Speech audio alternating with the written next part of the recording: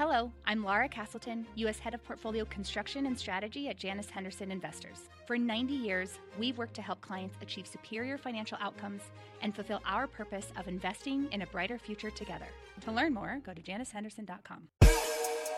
What's good, everybody? I'm Dion Rabowen for the Wall Street Journal, and this is WSJ's Take on the Week, the show where we break down the most important things to watch in business and financial news. We cut through the noise to get you ready for what matters. Last week, investors pumped up Nvidia stock, driving the company's market cap past Alphabet and Amazon and making it the third largest company in the U.S. It now holds a value of more than $1.79 trillion. This week, we'll test Nvidia's momentum. Investors are expecting the company's latest earnings report on Wednesday, and the market will be focused squarely on those numbers.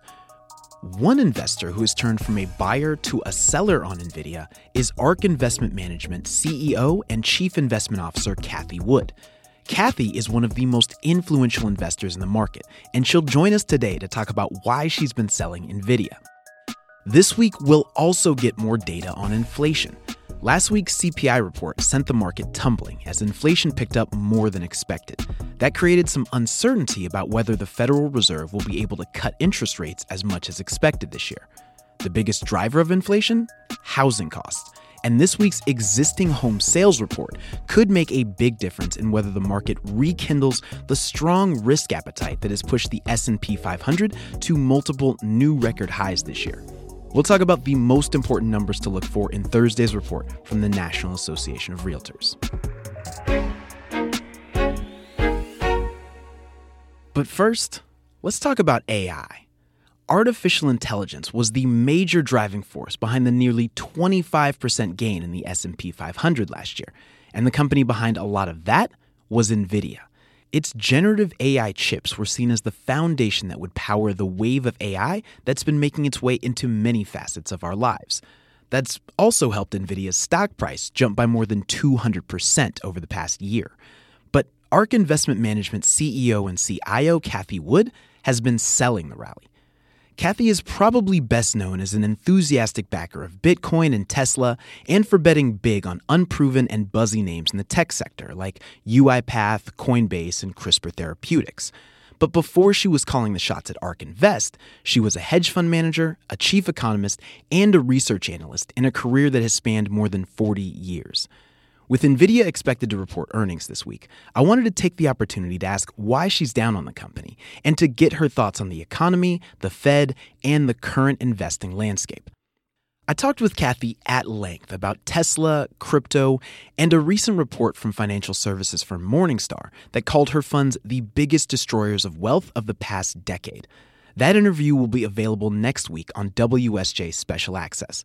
It's on Spotify and Apple Podcasts, only for WSJ subscribers. Look for more information in the show notes. Here's a portion of our interview with Cathie. So, Cathie, you've talked a lot about the evolution of AI and Tesla, but on the AI front, you've recently sold a pretty significant share of Nvidia stock, around $4.5 million. Is that correct?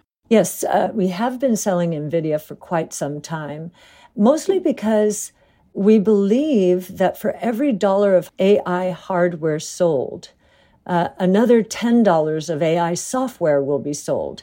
Everyone now understands that Nvidia is the key chip player. It's created the AI age in a sense, but we do think that it has become a check-the-box stock. It's surprising hugely on the high side of expectations.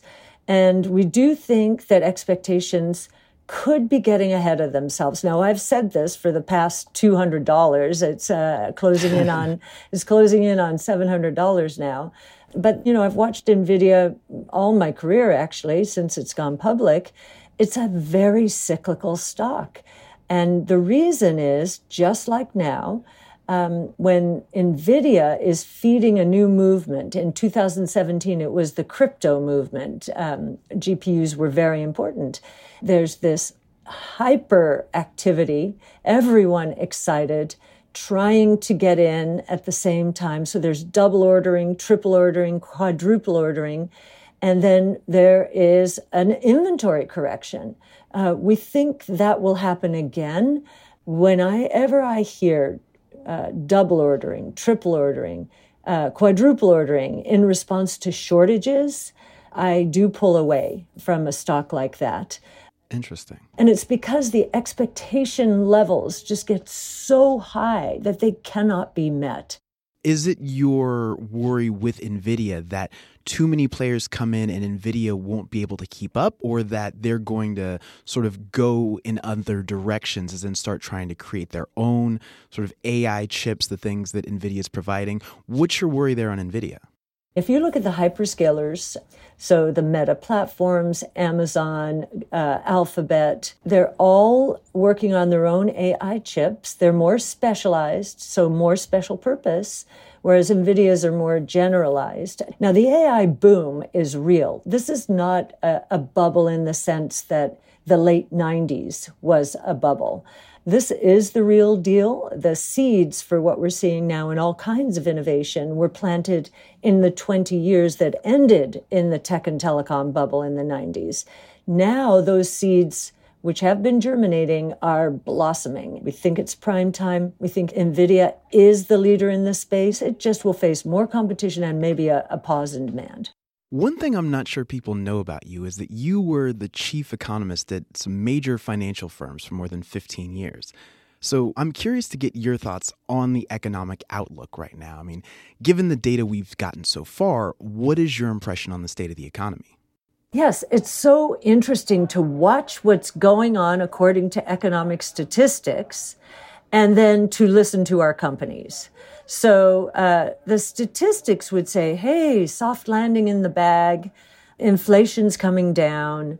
Some are saying, including the Fed potentially, that inflation is going to be a little sticky around here.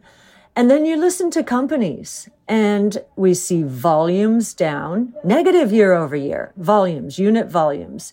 I mean, if 3M, which is a global company, is showing revenue, not volumes, but revenue on a year-over-year basis, down 4.5%. I think if you take out the currency effect, it's down something closer to 2%.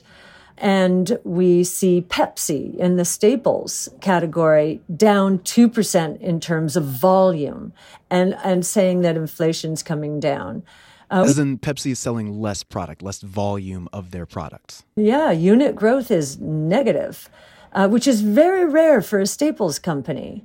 So what's happening is those companies that jacked prices up when there were shortages during the supply chain debacles we saw around COVID are now losing out to private store brands and other generics.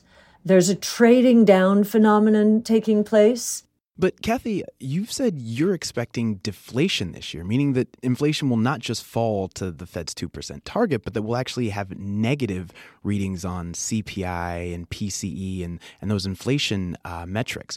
Why do you think that will happen? I think so many companies jacked prices up to such a high level. With volumes dropping, they're going to be forced to unwind their prices to get the consumer back. We're seeing, if you look at auto prices, they shot up. Again, shortages. Everybody trying to avoid mass transit, buying another car.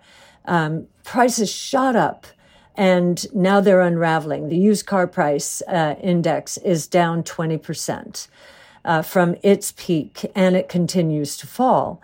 I think this is going to play out in such a way that the Fed is going to get more than it has been hoping for. There's no reason that inflation rates are going to stop at 2% if we have units falling, the consumer pulling back, as employment levels go up because companies are losing their pricing power and their margins are getting crushed. So it's a little bit of a vicious cycle. You lose your pricing power.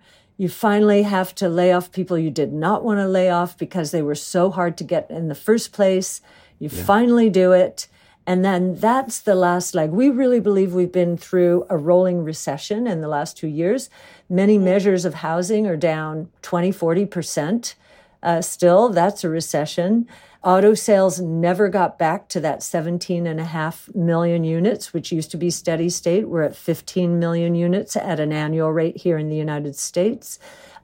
We see commercial real estate in a world of hurt. Everyone knows about office space, and there's about $55 billion in distressed debt in the office space arena today. Interest rates have gone from, my guess is, from the 3.5% range to perhaps 12%.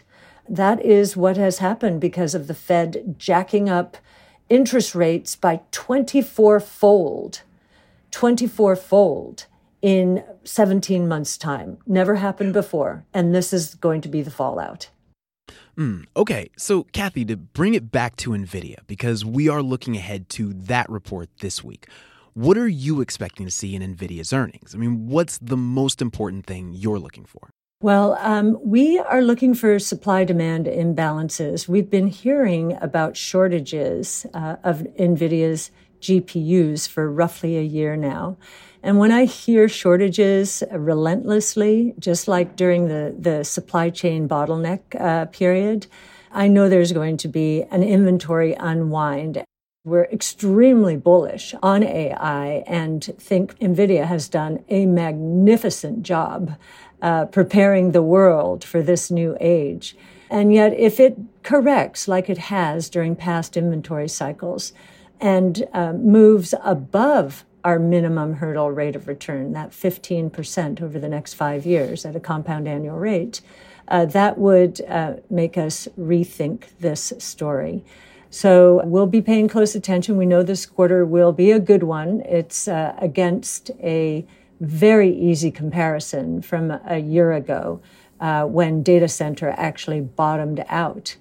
And so we think this quarter will be very good. But the question is, what are expectations for the future? Are they too high?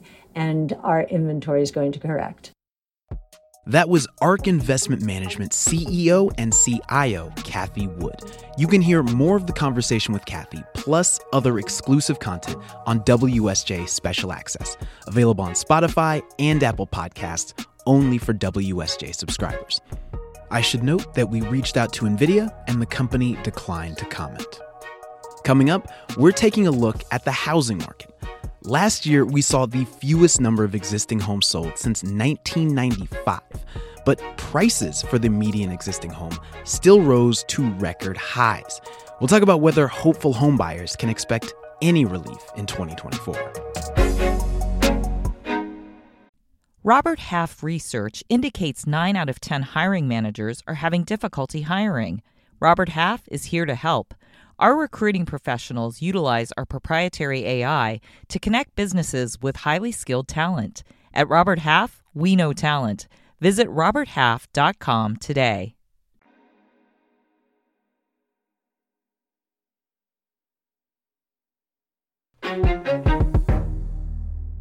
You probably heard that rising interest rates clobbered the housing market last year. And it's true. In December, the number of existing homes sold fell for the 6th month in a row, closing out a year that saw the lowest sales figure in almost 30 years. There are still lots of people who want to buy a home, but with mortgage rates touching the highest level in 23 years in October, the number of people who can afford to buy one, well, that's another story. But somehow, the cost of buying a home in the U.S. keeps rising, even when you exclude mortgage rates. And rising housing costs are feeding into inflation. So ahead of Thursday's existing home sales report, I wanted to talk about what's happening in the housing market and whether 2024 is going to bring more pain or some new opportunities. To do that, I'm joined by WSJ housing reporter Nicole Friedman. Nicole, last year on an annual basis, existing home sales dropped to the lowest level since 1995, but the median price of an existing home reached a record high. What is going on with the housing market? Yeah, so the market is a little bit confusing right now. There's a lot of different things going on. So on the one hand, mortgage rates have climbed a lot since they hit low levels in 2021 and early 2022. They've now basically doubled since then. And so mortgage rates being so much higher has made it very difficult for many potential home buyers to afford home ownership, and they have just totally stepped out of the market. So demand has really declined. There's a lot fewer buyers out there able to get into the market or able to afford that next home than there used to be. Is there something that we could see in this week's existing home sales report that'll give us an idea of whether that demand is coming back and whether 2024 is going to look like 2023 or if it'll maybe look more like 2022? Or I'm sure there's a lot of real estate agents hoping that it looks a lot like 2021. I think it is unlikely to look like 2021. Wow, there's some sad real estate agents out there. They can dream. Yeah, so the existing home sales report will be for home sales that closed in January, the first month of the year, which typically means homes that went under contract in December or November, because it can take a couple of weeks often for a home sale to close. And so that is going to reflect a time when mortgage rates were dropping. And so after mortgage rates kind of hit pretty high level at the end of October, they declined pretty steadily through the end of the year. And so if there's a corresponding kind of pickup in home sales that we see in the January report, that could be an indication of kind of how sensitive buyers are to mortgage rates right now and how much, a decline in rates, even just on a relative basis, is enough to bring buyers to the market, make them, more excited to tour homes, to purchase homes. But because it's January, it's still going to show, the impact of the holiday season and the cold weather. So it's not going to be necessarily spring selling type level of activity. Right. Is there anything within this existing home sales report that you're especially looking for? I'll be really watching the inventory number. The National Association of Realtors tracks the number of homes on the market at the end of the month, every month. And so it's kind of a snapshot in time. But they have it going back a very long time. And so it's helpful to really compare where we all are now compared to kind of historical normal levels. And the number of homes for sale has just been really low for a couple of years. It's really frustrating out there for buyers. They feel like they're out there, they have the money, they're ready to buy, and there's like 4 houses to choose from, and 2 of them are, in bad shape. So if we see an increase in inventory, that's a positive sign that it might get a little bit easier out there for buyers. And of course, we'll be looking at the home price number, the median sale price, which has been going up from a year ago. And so it's still a really expensive market.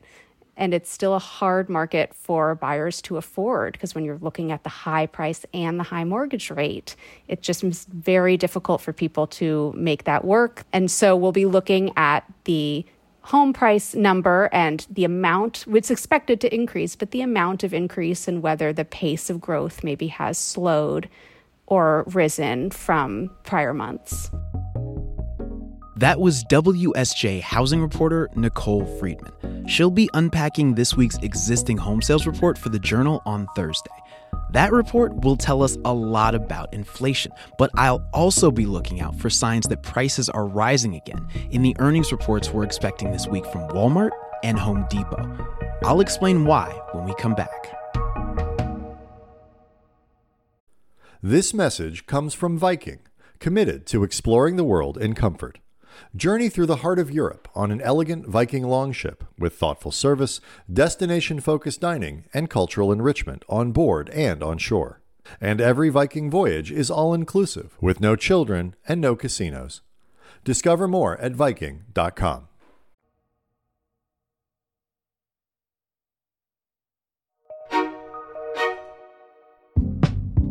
One more thing before we get out of here. Let's talk about inflation. Inflation? During our interview about housing, I asked Nicole Friedman what she thought about the growing number of people who are staying in their homes but making additions, adding a bedroom or renovating a bathroom. And here's what she had to say. Renovations, too, are expensive right now. If people need to take out loans to do a renovation, they're also running into higher mortgage rates. And so there are some people who can't afford to move and can't afford to do a renovation. There's the same kind of issue of affordability. And there's a shortage in a lot of markets of skilled labor. And so even people who want to do a renovation, they might be really waiting for roofers or for plumbers or for people who can complete that work. And so it's not like you can just snap your fingers and do a renovation. Often it can be kind of a laborious process. Last week, the CPI inflation report showed that once again, housing prices were the biggest contributor to higher than expected inflation. But another big contributor was services. The price of services excluding energy, a category that includes things like skilled labor and home renovations, rose at the fastest pace since September 2022. The issues driving housing prices up may also be driving up the price of skilled labor and services. A consistent demand, but a lack of supply. This has been another issue weighing on consumer spending, which has been hitting companies like Walmart and Home Depot. The stock prices for both companies have trailed the market over the past year. This week, Home Depot and Walmart are expected to report their earnings, and I'll be watching to see what they say about demand. The two companies could tell us a lot about U.S. consumers and a lot about what's happening with inflation. If their numbers show that an increase in demand is coming, especially for things aligned with home improvement, that could be telling. We know that historically, when demand starts to pick up, companies raise prices, and that's a big driver of inflation. Given what drove last week's sell-off, that could become an issue for the market. And before we go, a quick correction. When we recorded this episode, Nvidia had grown to the fourth largest company in the US, but by the end of the week, it was third. And that's everything you need to know to take on the week for Sunday, February 18th. This show is produced by Jess Jupiter. Jonathan Sanders is our booking producer. Michael Laval and Jessica Fenton are our sound designers. Michael also wrote our theme music. Melanie Roy is our supervising producer. Aisha Al-Muslim is our development producer. Scott Salloway and Chris Zinsley are the deputy editors. And Falana Patterson is the head of news audio for the Wall Street Journal. For even more, head to WSJ.com. I'm Dion Rabowen. Stay smart. This message comes from Viking, committed to exploring the world in comfort. Journey through the heart of Europe on an elegant Viking longship with thoughtful service, destination-focused dining, and cultural enrichment on board and on shore. And every Viking voyage is all-inclusive, with no children and no casinos. Discover more at Viking.com.